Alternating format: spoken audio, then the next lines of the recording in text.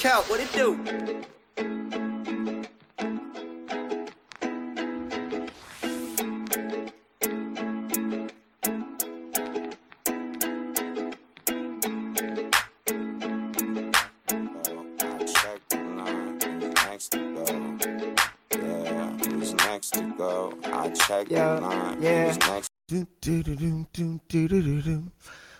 For like a year and a half, when I was 18, 19, I wanted to be the first white rapper to rap while playing the acoustic guitar, because I just thought that those two sounds together were like the dopest thing ever. But the key was rapping. And then Everlast, I don't know why I'm even opening the show with this. And then Everlast comes out and he's like, Whitey Ford sings the blues. Dude, I mean, you weren't the worst rapper in the world. You weren't the greatest by far. But why would you pick up a guitar as a white rapper and then sing instead of rap? I don't know. I feel like they missed the boat there. And you know what? Still to this day, there hasn't been a white rapper who plays the guitar and raps while he plays the guitar, which literally has nothing to do with this man. Bondzee. Hi, Jamesy. I like that, though. Yeah. Well, listen, I brought that up because that's your son, Ty, right? Brad, my youngest son. That's his little ditty. That's not even out yet. So, Jesus, yeah. How many rappers have you fucking created? Like, what's... Listen, two. I had two boys, and they're two of the best. The answer is two. They're good kids. It's two. Yeah. No, well, you're living my dream. That's why I'm asking, because like my son is 7, and I feel like I'm doing the equivalent to, like, you know, those like dads that you got to play football, starting defense, place at the table. You know, those kind of fathers. I'm sitting there with my son like literally every day. I'm like, did you memorize that really tough rap lyric yet? Did you do that? So it's just you got like, it down? Dude, we're gonna do a track together. We're doing a track together called Little Italy, and I'm gonna do the verses, and he's gonna do the hook. He's my feature for the hook, right? Nice. And the hook is a 7-year-old doing it exactly like this. A loser on the lamb in Little Italy, literally a little league legend at 11, allegedly. And I'm just like, it took like 3 months, and my 7-year-old can do that now. And I got to tell you, I think I found a way to make money. Hey, super. Get him memorizing that rap god, and you're off to the races. That's, you got to start them young if you want them to be rappers. There's that funny meme where it's like, it's in the future. It's like 2048 or something like that. And a man passes out, and there's all these people there. And someone's crouched down, and they look over at like the 6 people, and they're like, is any of you a doctor? And one guy's like, oh, sorry, I'm a rapper. And the rest of them, one by one, are like, yeah, sorry, I'm a rapper too. It's all these like middle-aged white people. That's pretty funny. We're all funny. Listen, where were you born and raised? Hamilton, Ontario, Canada. Don't hold it against me either, by the way. No, I'm not. Like, it's this low-hanging fruit joke. The whole scuzzy thing of Hamilton that's clearly been the case for its entire existence. But like, not as have they cleaned anymore. up the industrial side? Have they done have. that? They really have. Yeah, like there's the one Procter & Gamble's gone. Dad put in 30 years there. Good on him. And then I think Stelco, DeFasco, they've all kind of, pulled up their socks, if you will, to help the environment. And it is a little better down there, I'd like to say. Haven't lived there in a long time. I've been told that it's like the Brooklyn of Toronto. Like it's becoming that kind of thing. Yeah, like I said, I haven't been there in a long time. That's a little generous, but it's a little generous. I don't think we'll quite go with Brooklyn, Mister, but maybe Mister. I don't even know. Fuck. Okay, Ward Cleaver. I don't know what That's one of my favorite words. Sorry. What is Mister? Yeah, it's very like I don't know, parental or something. I don't know. It's funny. So I grew up then basically on the other side of Toronto, about the same distance. So we're kind of like, you were on the west and I was on the east side of Toronto, around the Golden Horseshoe, right? I grew up in Oshawa, Whitby. So we probably had a similar upbringing. You probably a little bit more urbanized at a younger age because Hamilton's that much bigger than Whitby. But We probably knew the equal amount of scumbags. I Yeah, would I think. would say that for Yeah. sure. And Hamilton was definitely separated back then. You had the West Enders, which were more the preppy hoity-toity types, if you will, had some money. Then you Is had that the area of Hamilton closest to Dundas? yes, it is right Oh, by the okay. university. Yeah, Dundas is yeah. beautiful. I would It totally is retire there. great town. Yeah. Dundas, Ancaster surrounds Hamilton there on the outskirts, and that's where I kind of grew up. And listen, I didn't grow up filthy rich or anything, but I didn't grow up piss poor. Yeah, when I was younger, I remember my parents probably struggling a little bit, but my dad got into a great place coming here from Canada. Oh, there's an old school photo. They came here I from don't even know England. which one are you. You look like you're part of an experiment of cloning children because whoever I'm that the is one looks a on the lot like you. left. Oh, Yeah. okay, okay. Yeah, me and my brother, that's my middle brother Ryan there. He's only a year and 9 months younger than me, and we look very much alike, as you can tell by Are that photo. what are your parents like? What's their lineage? So they're from England. Both of them, mom's from Bristol, dad's from the Bath, Chippenham area. And they came here, I think they were both about 24, 25. They came to Canada in 1971, I believe. And then I was Okay. born 2 years later. Yeah. So And you're I got to go 49 to now, England. right? Yeah, I'll be 49 this year. Okay. And I'm super blessed for kind of the life that my parents gave me in Hamilton and coming from England. And I always bug them to this day. I'll have to bring this up real quick is that they had two choices of what they could do. It was move to Ontario or Yeah. they could move to Australia. And I still listen, I Yeah. love Canada and everything, but boy, I could have grown up a surfer with a nice Yeah, but flow. you'd probably be far more racist. What do you mean far more? I'm not racist at all, you bastard. Well, there you go. Then it would be that much more racist. I don't know. I'm just Maybe. I stereotyping don't know. white people, so it's okay. Anyways, I would have kind of Um, liked to grow up in Australia, I think, but Well, that's here we kind are. of like that's one thing that I want to talk about because I don't know. Like, you sound like you had good parents.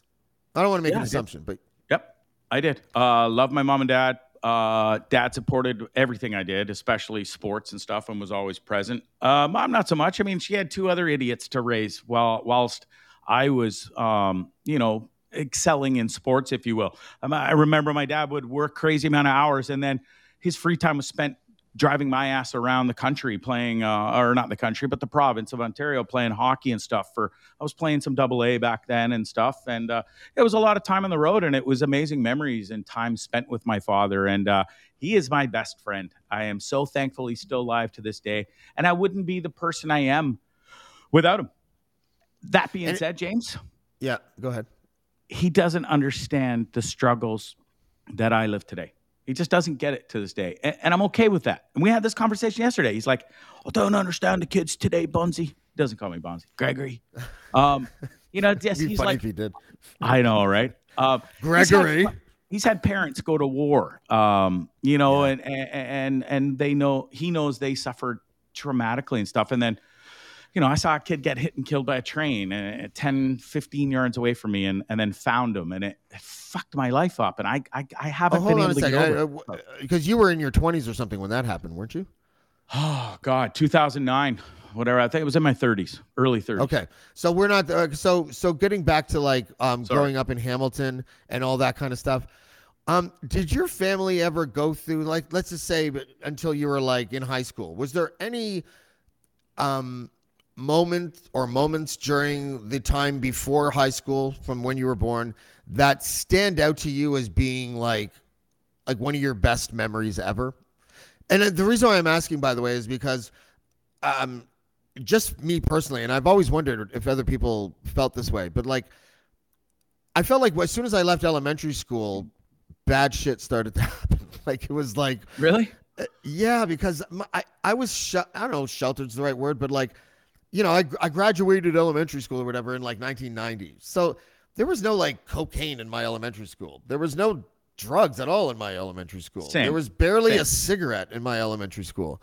And then I get to high school and it's like all these people that look like extras in a Motley Crue video are fucking like, smoking hash and stuff outside. And I'm like, where am I? Like, what? My innocence just melted away.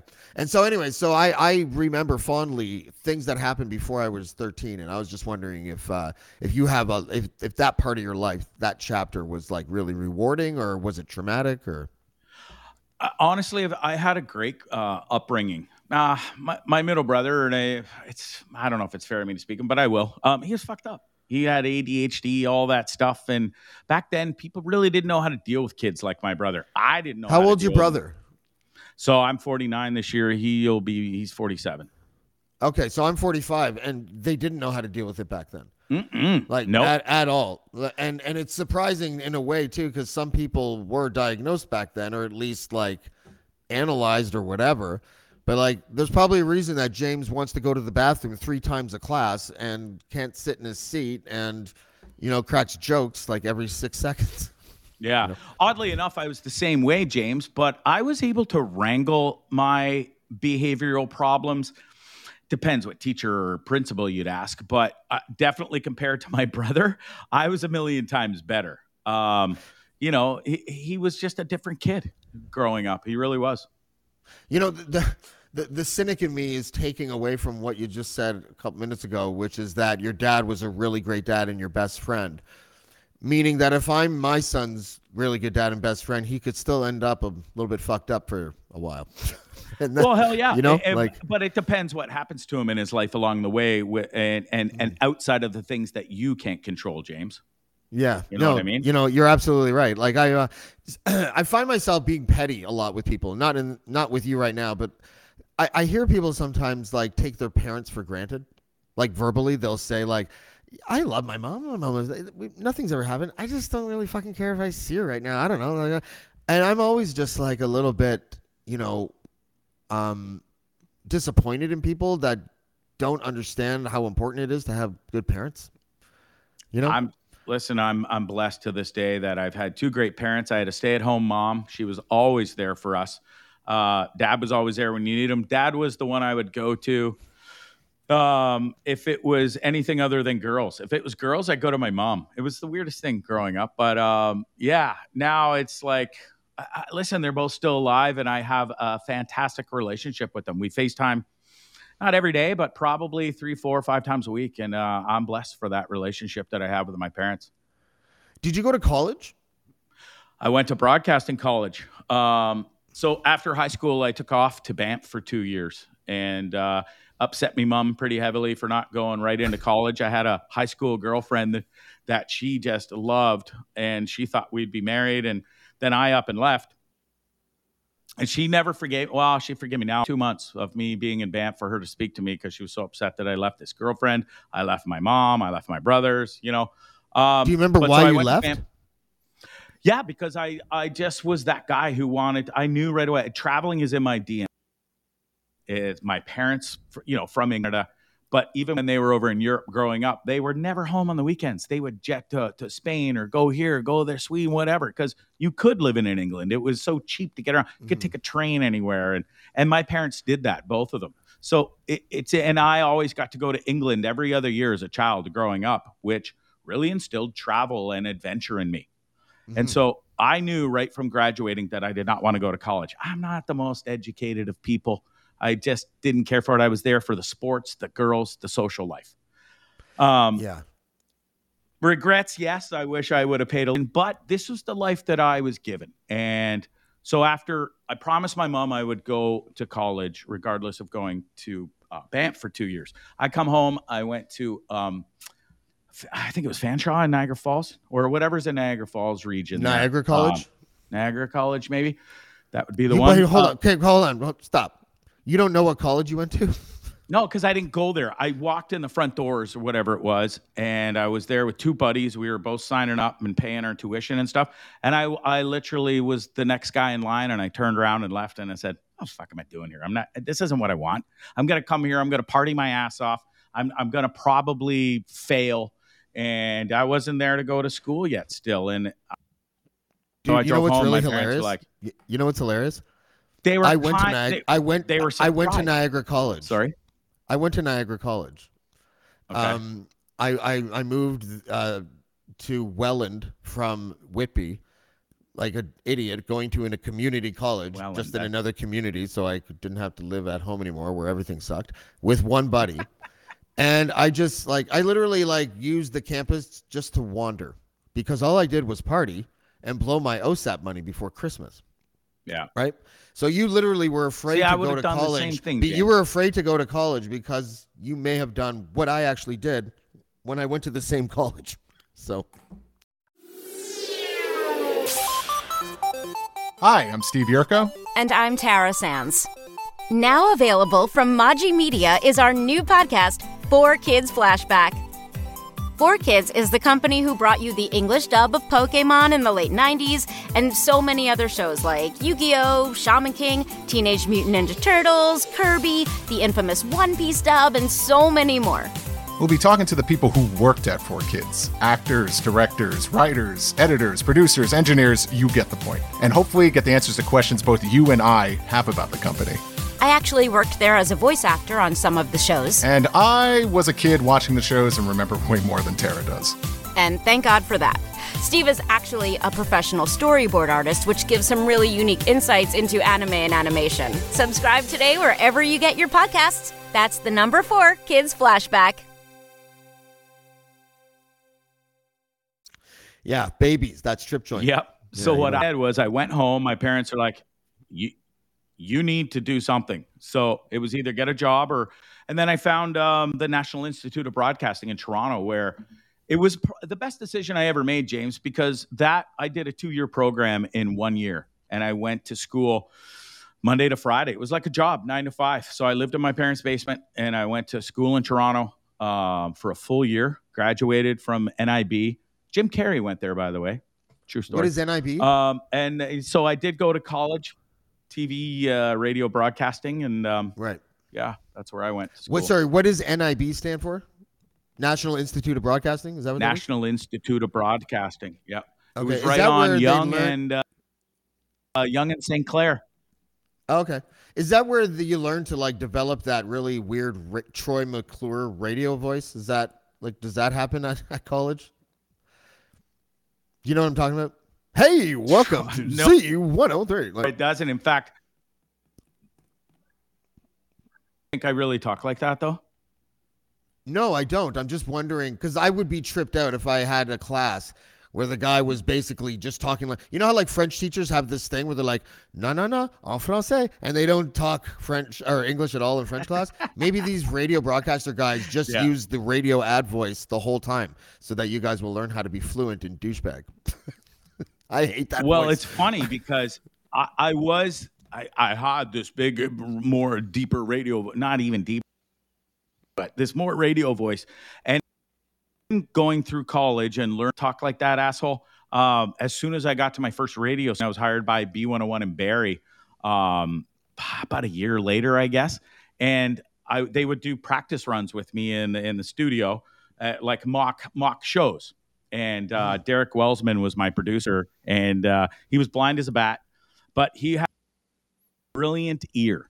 And he would make me I probably did, I'm going to say 20 to 30 mock shows until I got it. Have a normal conversational voice with you instead of this guy, and hey, it's C105.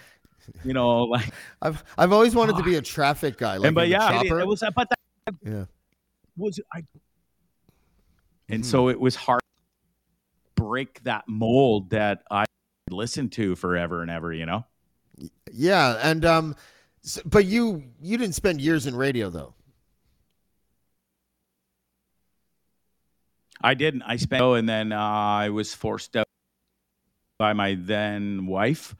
I got to do a lot of cool stuff being part of a radio station, and we were up in Barrie, so it wasn't too far from Toronto. So we were taking listeners down for, concerts, contest winners that would call in and get limo rides and backstage passes and this and this and this. And I got to do a lot of fun stuff, and it wasn't jiving with her. And we had 1.5, so 2-year-old. You've had two marriages.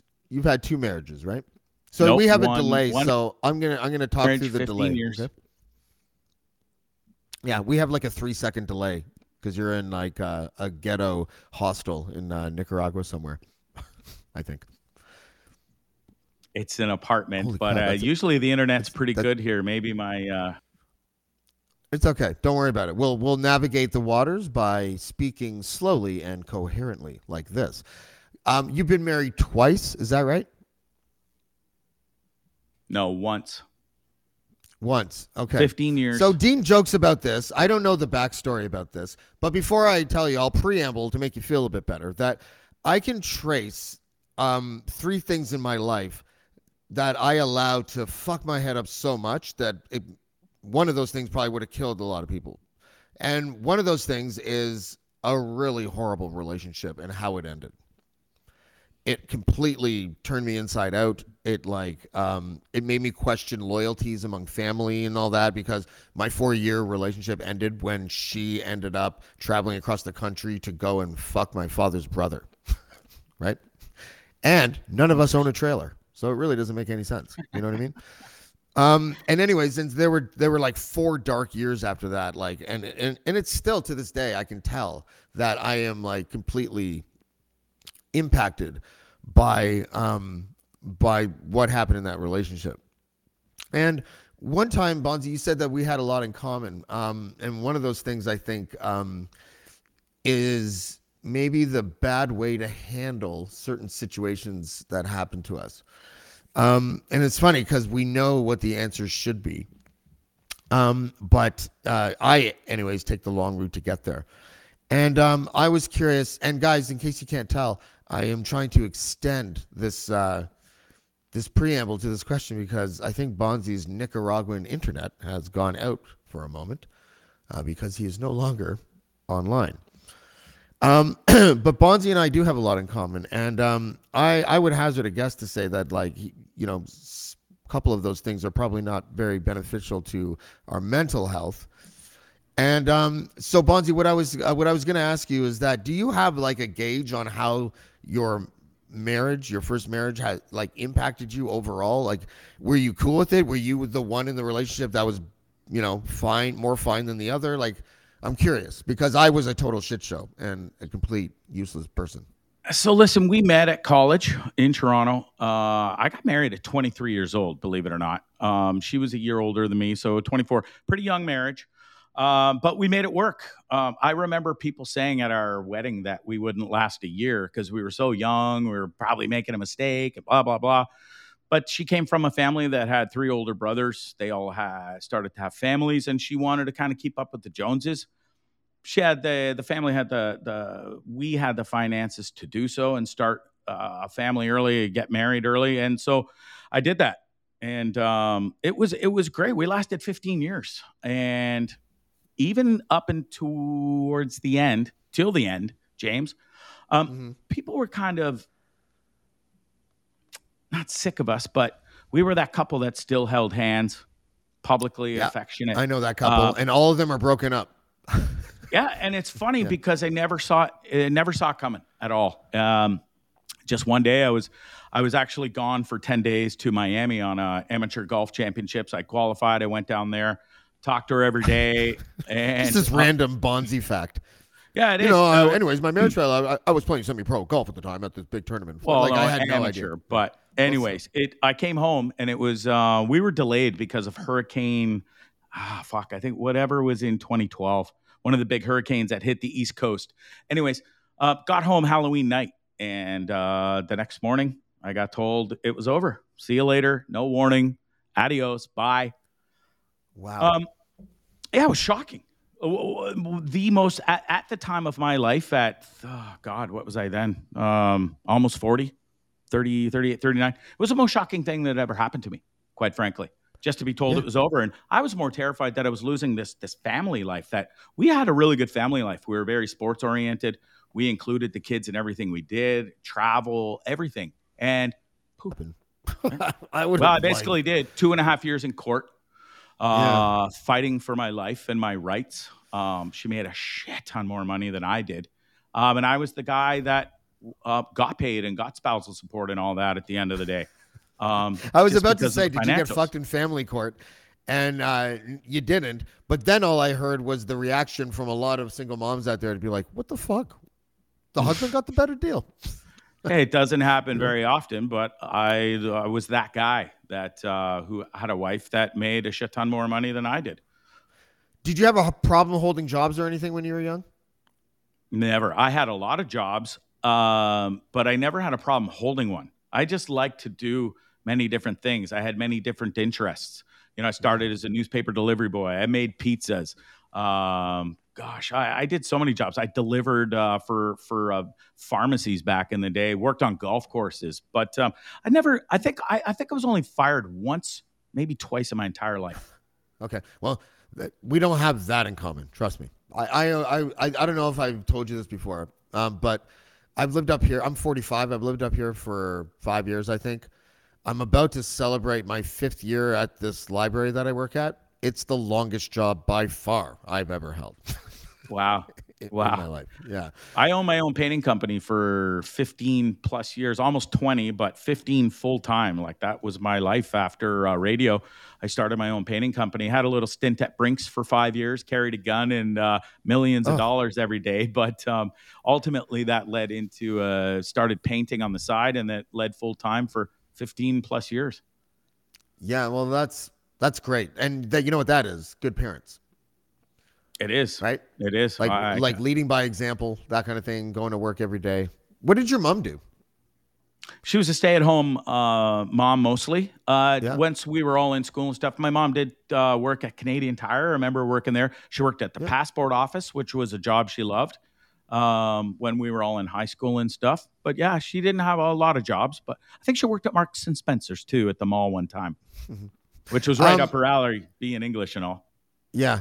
From the 6 seconds of footage that I recently saw your mom when you were over there and podcasting, is she like the really like she embodies the matriarch of the family? Is she like don't call her Sarge and for funny nothing, and all that kind of stuff? Yeah.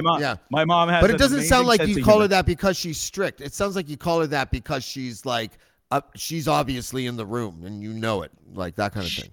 Yeah, she runs a tight ship over there. It's not strict. It's just mom's in charge. She had 3 boys. We all had 2 boys. She never got that kind of granddaughter or daughter sense. And Sarge runs a tight ship, and she's in charge over there. But she's a lovely woman. Her sense of humor is amazing. I've been trying to get her on the show for 2 straight years now. She says she's camera shy. I really don't think she would be once she gets going. There she is. She is such a wonderful human. I love her to pieces. I like hearing you talk about her. Yeah, I mock her a lot on the show. She hates being called Sarge, which kind of bothers me. I think she hates. What's her loves name? It. What's Penny, her name? Penelope. She likes to be called Penelope. Penny's a Ann. great name. I love that name. Yeah, it's a great name. Yeah, my dad's name's Ken, so we got the Pen and Ken couple there. If they were celebrities, like the tabloid writers would be like, Jesus Christ, this is like a fucking riddle. I don't know how to combine these 2 names together. Yes. Yeah. Anyways.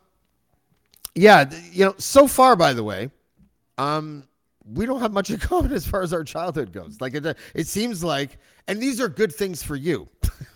I want to make that clear. Yeah. I don't like it when I have things in common with people that are negative of any kind. It just makes me feel sad for them.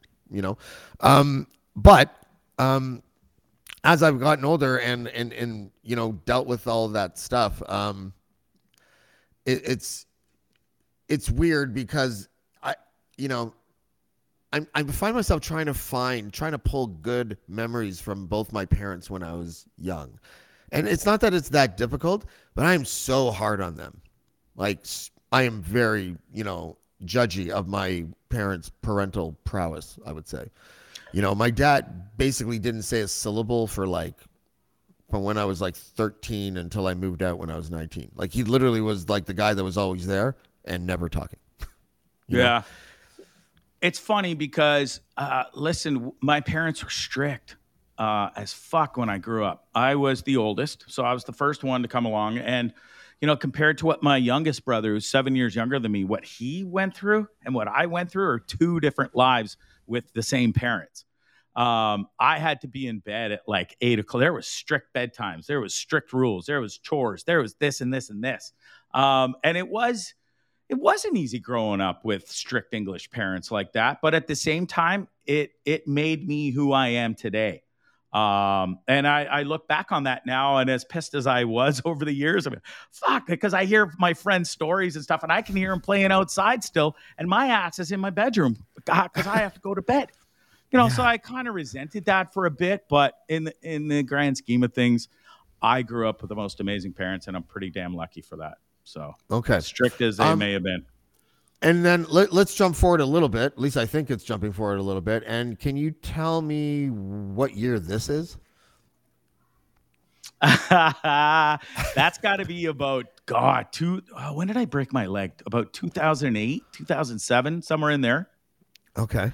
Oh, so it wasn't too long. Well, I mean, I guess that's 15 years now. Jesus That's Christ. meeting Dean. That was at a golf course, Angus Glen. The Trues were playing. Dean, by the way, for people that aren't watching this but are listening, if you want to picture something, he was going through his early Jonah Hill days, I guess.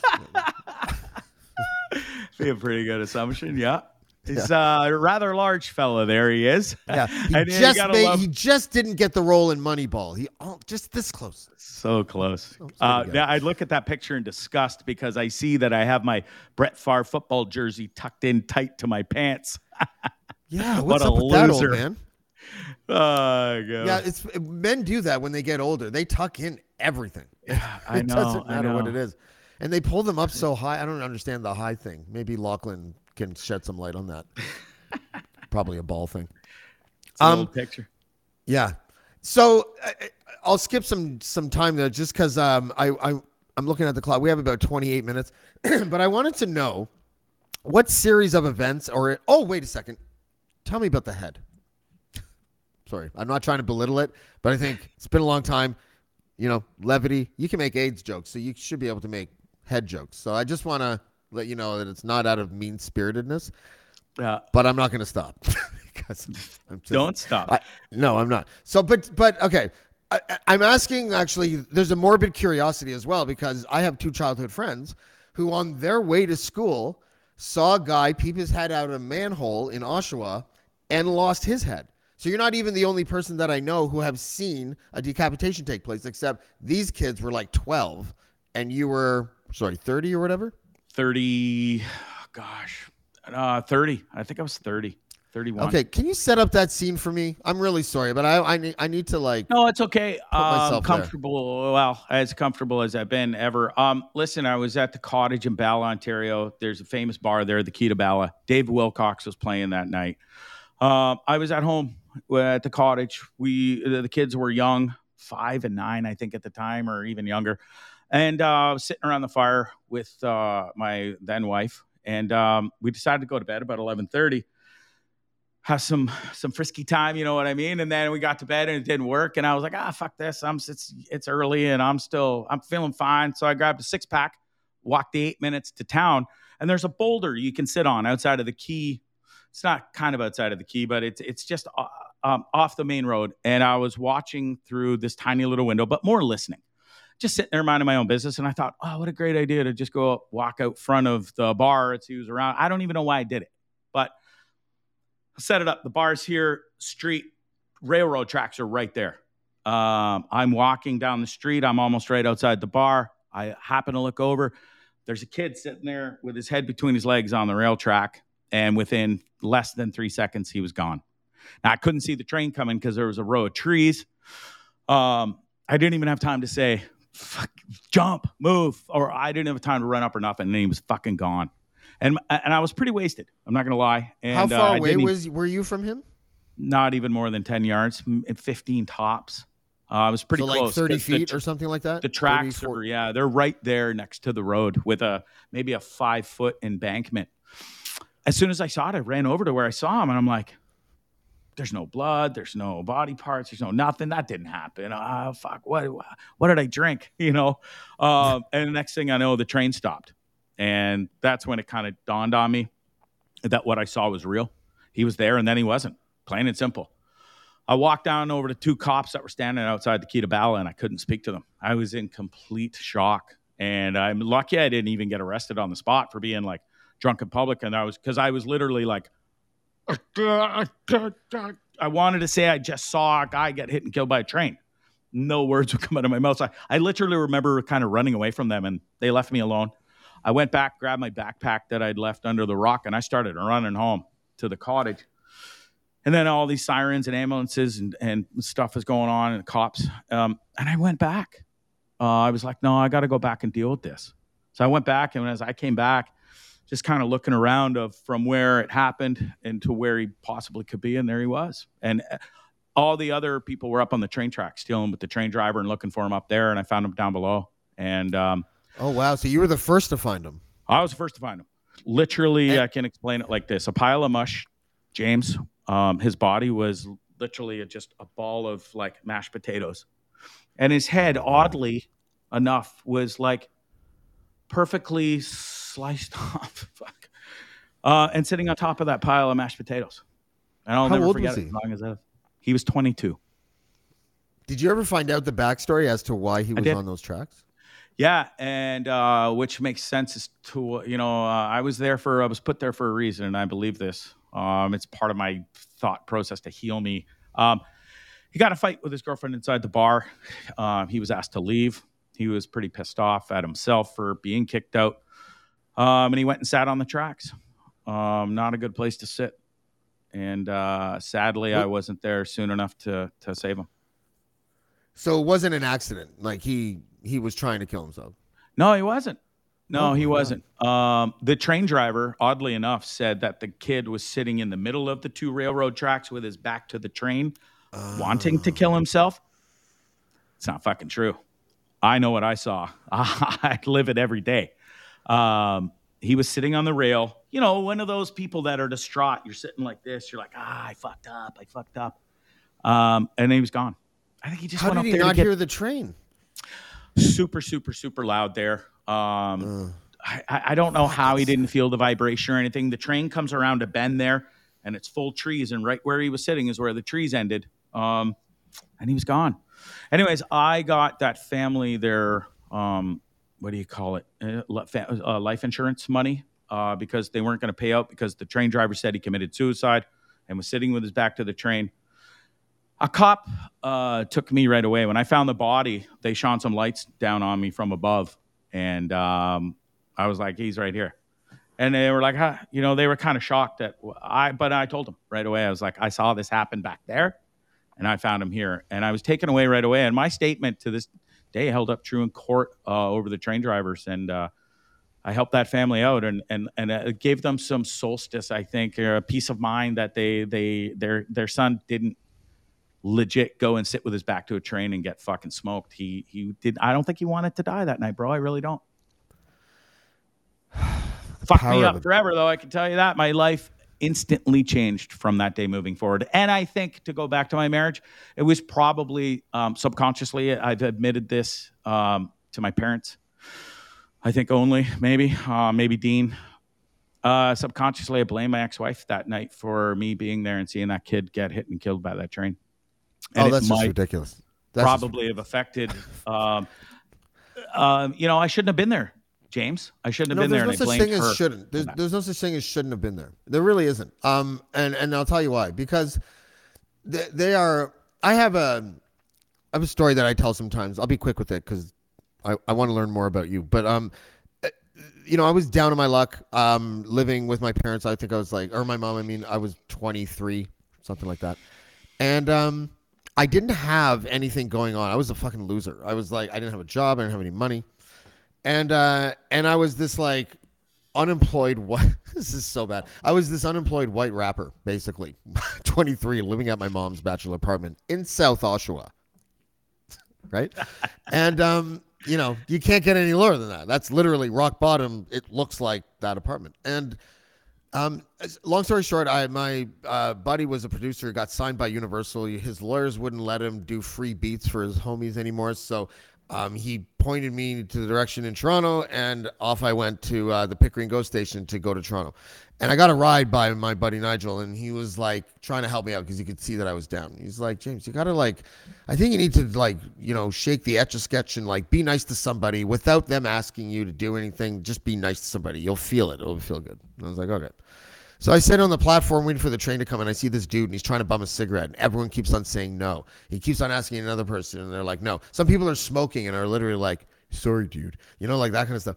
He went to walk past me, and I had my smokes in my pocket, and he didn't see me. He didn't even look at me. And as he went to pass me, I held my cigarette pack out and hit him in the chest, and I'm like, just take one. That was in the year 2000, I think in April.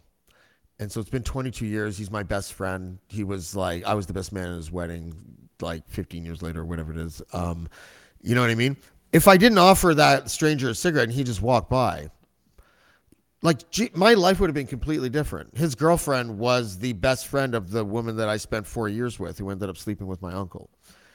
That guy. So what I'm trying to get at is that whole synchronicity thing. The good thing about synchronicity is that it's nobody's fault, because then it's everybody's fault. You know what I mean? The guy that programs the traffic lights maybe accidentally programmed the red to be on 3 seconds too slow or too fast. And then one of those cars, because of that, difference in time, might be at a perfect place to get T-boned 10 minutes later. Are you going to blame the traffic guy? So I think that it's natural. We like to do that.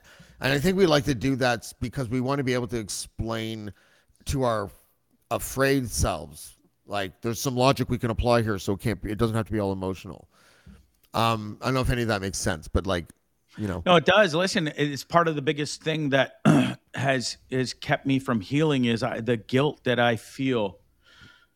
I'm better with it now, but I really wasn't a long time ago when this happened. And for so many years, I felt such guilt of not being there. If I was there even 30 seconds do you know how many I would have variables? saved him. You know how many variables and calculations during that single day that could have happened that would have gotten you there earlier, later, not at all? I understand that the guilt comes. You know where the guilt comes from, I think. There's not many people that I meet that are in this category, even though people hear me say it a lot. And that's because it's the type of compliment that when I think it, I have to say it. And you're salt of the earth. You are a member of the Salt of the Earth Nice Club. Have you ever thought, I'd love to have a podcast just like this one? Well, I can help. My name is Matt Kundle, and everyone at my company, the Sound Off Podcast Network, had a hand in making this show. Whether it was about the sound, the discoverability, or that you're just enjoying the show, we are all about the detail. If you think you have a podcast in you, reach out to me via email, matt@soundoff.network, or check out the website and become one of the great podcasts we work with at soundoff.network. And so you're kind of I think I would theorize that in that particular situation, you were trying to look for this alternative thing to explain away why you felt guilty. But I think you felt guilty because you're salt of the earth. I think that it's a natural reflex for some people because it's sad. You're feeling. Yeah, I just wish I could. Jesus Christ, meeting his parents, that would have been I would have been bawling the second that I approached them to say hi. I never got to meet them. They did want to meet. For the record, I was supposed to testify in court for my statement. I had to give it in writing because I was not mentally prepared to face them or the court and say this out loud in court back then when it was pretty fresh, only a year or two after the incident happened. By the time it was all said and done, I could not go to court. So everything was done by writing, and my statement held true. And I never did get to meet them. They did send me a thank you letter through the police officer that helped me that night. And I'll never forget him as well. He was such an amazing cop. He really, because I was just a blubbery mess. I mean, I couldn't comprehend what I saw. And he was amazing. He really helped me that night. And I'll never forget him dropping me off at my house and just wishing me the best of luck, and, moving forward, because he knew I was going to be fucked. And boy, he wasn't wrong at all. You know, what I just thought of is that your presence at that event, that damaged your mind as much as it did, served to shield the parents of that person from never knowing what happened to their kid, because the train driver was apparently trying to say suicide. Yeah. And so you're the snapshot that they get to know what happened. Can you imagine not knowing what happened to your child? Yeah. I am that guy. And I wish, James, and this is where I beat myself up, is I wish, why was I the guy to be the snapshot for them and not be the guy that fucking saved them? That's what haunts me a lot. Well, because life isn't like, remember that, my name is Simon, and the things I draw come true. Yeah, you ain't Simon. That's why you weren't there with your cape to fly in to save the day. Like, it's not, how many people do you know push people off train tracks? It's not a normal situation. You know what I mean? Yeah. But you couldn't have done anything. The random occurrences of things that took place in the hour, minutes beforehand all played a role in when you were there. It's nobody's fault. And I think that you're saddened that you couldn't save them because you're empathetic. You know, you remind me a lot of the youngest person in the family. Yeah, I don't know. I never paid attention to that sort of thing. What the younger ones like and what the oldest ones like. I've just always kind of lived just my life. I was just going to say the fly by the seat of your pants stuff, the adventurous stuff, the like tomorrow may never come, so let's seize the day kind of vibe that you have. I've definitely lived my life like that because, you know, sadly from this, James, I've lived some pretty dark times over those years since that happened. I was suicidal. You know, I'm thankful to be still here because there's a few times where I shouldn't be. Not only from suicide, just doing crazy shit because I didn't give a fuck anymore. You know, it's just I was like, if I'm here tomorrow, great. If I'm not, that's okay too. And that was how dark I was. Were you going months at a time? Were you going months at a time at any point without seeing your kids? When I was traveling, yeah. I hit the road. So you asked if I was married twice. I was engaged again briefly, and I found out pretty early in the relationship, luckily before we got married, that she was cheating on me from day one that we got engaged. So that coincided with my house flooding. And the funny thing is I had just opened up to her about my PTSD for the first time. She's one of the first person I talked to about it. And I said, I really don't think I'm not doing good in my brain. Like there's something off. And I think it stems from this train thing because I always just ran from it, dude. I didn't face it at all. I refused to. I was like, oh, I'm stronger. I'm better not. I'll just run. Like I was running like Forrest Gump, dude, back then. And that was my therapy. It shut my brain off. I listened to great tunes and I would just run. But I'm still doing it in a different sense now and traveling the world and stuff. And it's a great time. But when I told her that, she told me I was crazy. She's like, I think you're crazy. There's nothing wrong with you. That's a good thing to say to someone when they tell you that. That fucked me up too. So with the best thing that ever, but then it wasn't the best thing that happened. But thankfully I got rid of her. But at the same time, my house had been flooded and it was unlivable. And I was told 5 months before I could move into it. And I lost my job at the same time. I was pirated by this company that promised me the world after working for them for a year. And they fired me on the 365th day. And they just used me. So all those things happened within 2 weeks of each other, bro. And I fucked off to Costa Rica 2016. And I've literally been on the road ever since, running from life, I guess. Wow. So you fully admit that like that's what you're doing. You're not ready to face life yet. Yeah. Is that why you have is that why you have a pretend therapy dog? Come on. he's not cute and he's your friend, but he's not officially a therapy dog, right? Like, he is officially a therapy dog. Yes, he is. Because he's cute and friendly. Is that what all they have to be now? That's like being an Instagram model or some shit. Like that's I don't want to get into that whole story, but listen, I think this is probably the first time I have admitted, because Lachlan, Dean, I think even you have said, oh, this is a midlife crisis. You're running. And yeah, I think it's the first time I'll say it out loud is I probably have been running this entire time, but I've done it in a good sense and made it work. You know what I mean? That's one of the things that we definitely have in common is the running. Like I told you this before, I moved to Los Angeles on like 2 hours notice once. I literally just picked up my life out of Toronto. It was like, my buddy calls and he's like, do you want to move to Los Angeles and work as a copywriter who writes press releases for nightclubs? And I'm like, yeah, I do. So I literally got on a bus an hour and a half later to Buffalo and took a plane from Buffalo to Los Angeles. Like, with it. Like, so, and everyone was like, why are you doing this? Like, do you have a plan? No. I don't have a plan. I've shocked quite a few people with my decisions over the years, coming to Nicaragua the year after Costa Rica, buying a bar, and living here on and off for 3+ years. It's something that most people that I know, the majority, 99% of people won't do what I've done. Was it the right decision ever? I don't know the answer to that, really. Did I have a lot of fun? I sure did. I own bars, a bar. I got to travel. I got to meet so many amazing people around this world. But sadly, at the same time, those demons never left, regardless of the Costa Rica paradise, the Nicaraguan paradise. I went to England for a bit.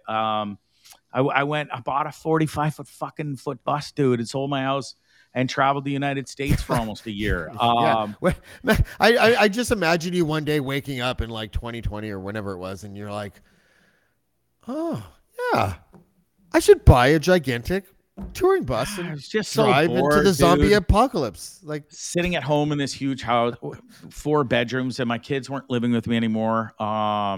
It was just lonely. It was all I was doing was work. And I thought, well, I can fucking do this anywhere. So why am I sitting here in this stupid house where it never really was a home to me?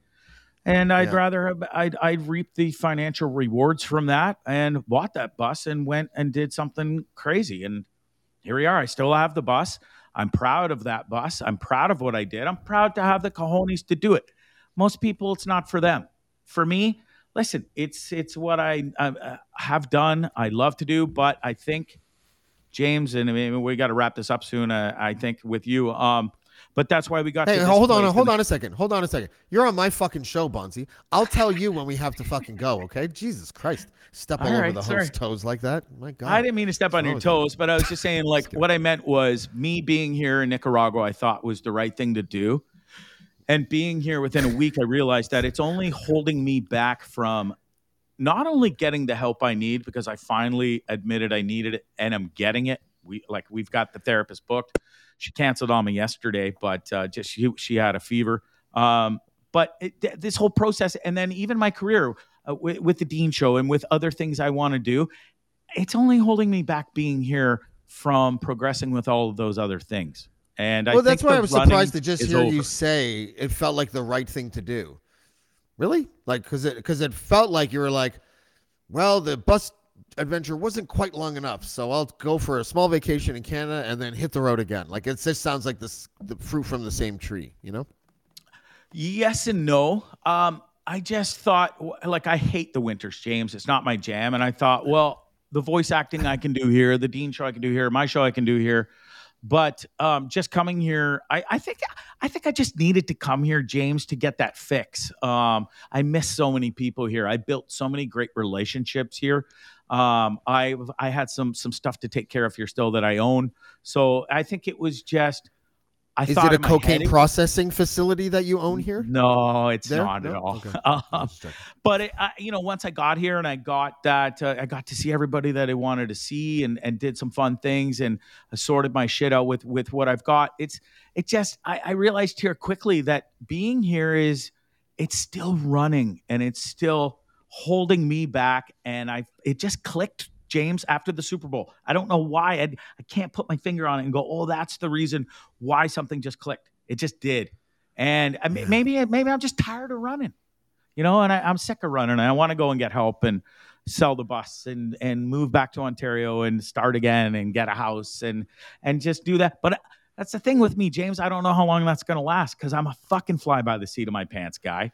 I don't sit around well in the same spot for very long. And I'd be doing the same shit that you're doing probably if my kids were grown and out of the house. My kids are 7 and 5. I still consider, this is the funny part, I still considered going to see you for a week in Nicaragua, where I most certainly would have drank, even though I haven't drank in 2 years, and then most definitely would have done a bunch of blow. Like, I cannot be in situations where I have access to, like, alcohol, no supervision, and cocaine. That is not a possible place for me to reside, ever. I used that crutch before, James, whilst I was here. Not on the regular, but I did. And I'm thankful to be back here now, and I can say I haven't touched it, and everything's been tickety-boo. So that's not my jam anymore. And it never I have really a reflex not to believe people when they tell me that they're in South America and they have done blow in their lifetime, lots of it, and then they're like, I just don't want to do it, man. Dude, I know the pain and sadness that brings me after that the crash comes the next day or 2 days later. I don't need that anymore, bro. But drunk James was always like, I also remembered the first bump was just like, oh, Yeah, I don't see it like that anymore. I was never that guy. I was never that guy that just kind of woke up and had to have it and go to bed having it. It was just, that wasn't me. So. I was never that guy either, but I was the guy that, like, whenever I got drunk, there was a tipping point, And if I knew that it was around somewhere, like, where I could get it in 10 minutes. Listen, it's no secret. I've been sitting around here. I go to the bars. I've been to the bars here. I'm not out late at all anymore, which is, people are shocked by the new Bondzee here. I have to say, but me having drinks doesn't immediately want me to do cocaine. I just want to smoke more weed. Well, that's good. That's good, because I think alcohol is the real gateway drug. I had never, ever in my long years of drug enthusiasm, I had never done blow without being drunk. Not once in my life, ever. Wow. Yeah. Like maybe I did a bump once randomly when I walked into a house and, hey, you want a bump? Like, or something like that. But otherwise, no, it was always alcohol. Involved. That's why quitting drinking for me was everything. Because it was like, you get rid of that first domino, the rest of the dominoes just stand there, not get knocked over. I don't have to go do a bunch of blow. Then I don't have to like obsess, with like sexual stuff or whatever the fuck I was dealing with at the time. You know what I mean? Like, it's like everything stemmed from alcohol. And by the way, I think that Lachlan is probably the only one on the show, including Ryan and Dean. Like, I think you and I are and Dean are similar in our alcohol consumption in the way that we like, it controlled, like, I don't know what the percentage would be, but a great deal of my personality was tied into what I was like when I was drunk because I drank every night. Yeah. You know what I mean?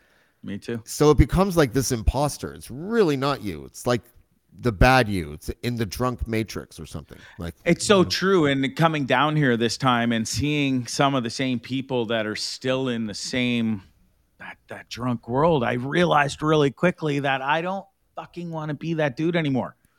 Yeah. And not plus, all the women have guns now, right? They have guns, and you're like, you were hot.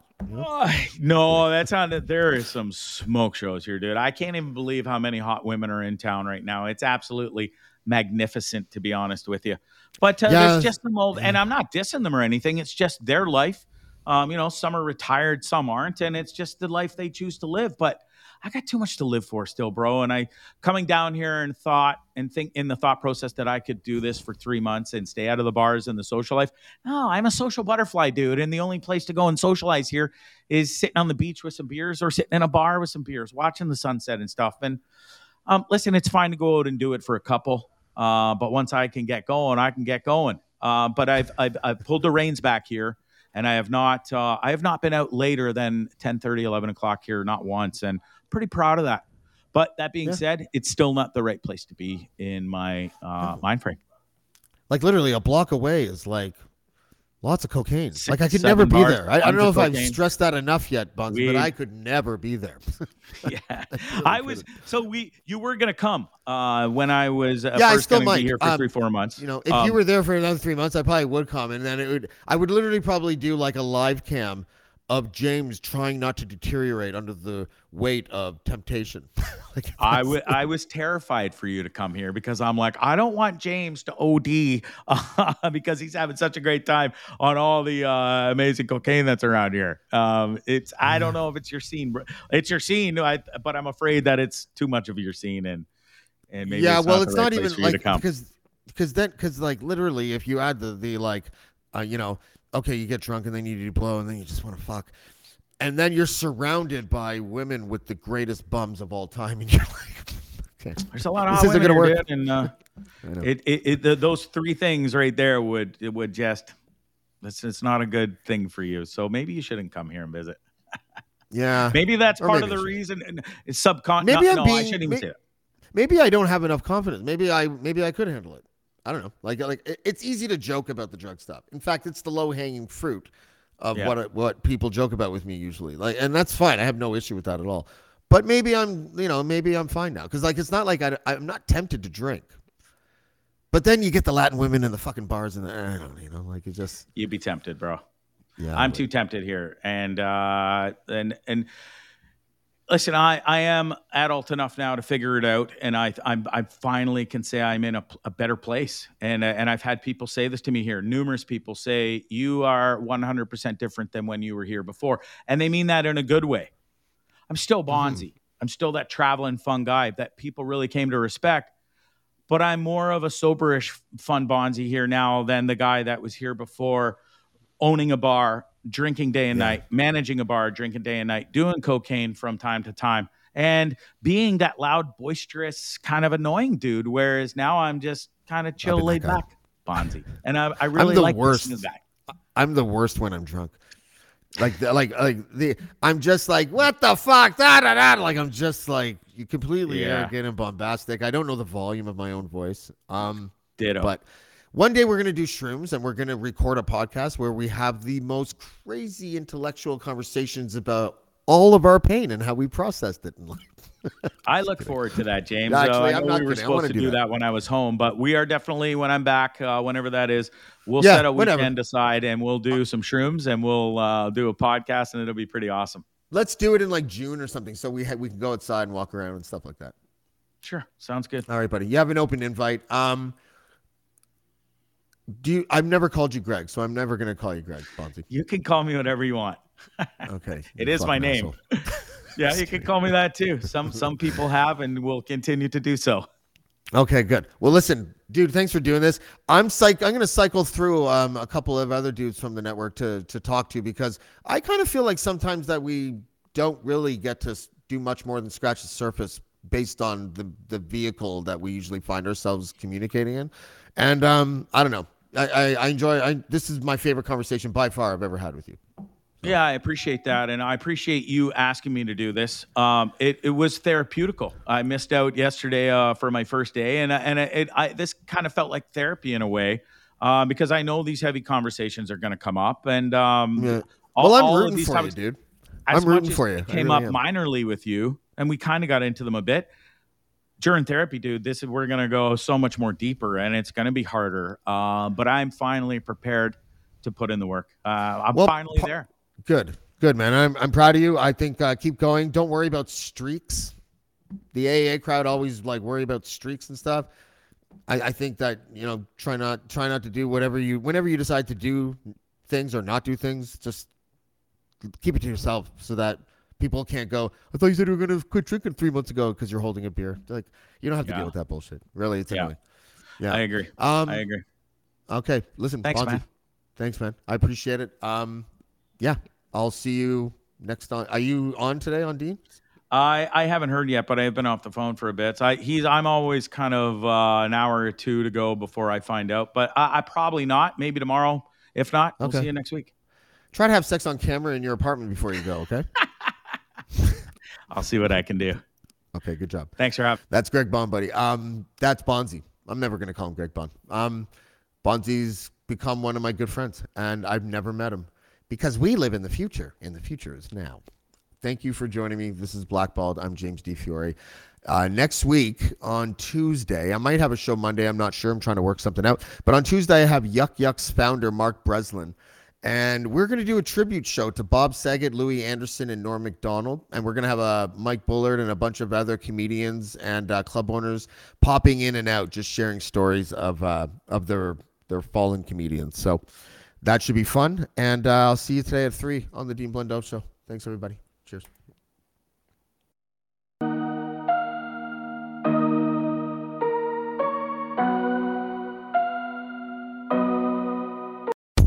It is your favorite girl. That's right. It's the Ali Mars, the one and the only. Everyone else just ain't me. I am the host of Welcome to Mars, a lifestyle podcast where nothing is off the table. I have come a long way from sex and dating and have transformed the new vibe to all things lifestyle. We still talk sex, but I'm more interested in the journey, where people have come from, how they made it, and where they're going. Subscribe or follow to a brand new look and a brand new era. Welcome to Mars. Subscribe or follow on Apple, Spotify, Google, or at thealimars.com. Because even with the new look, I'm still that same bitch you love to hate.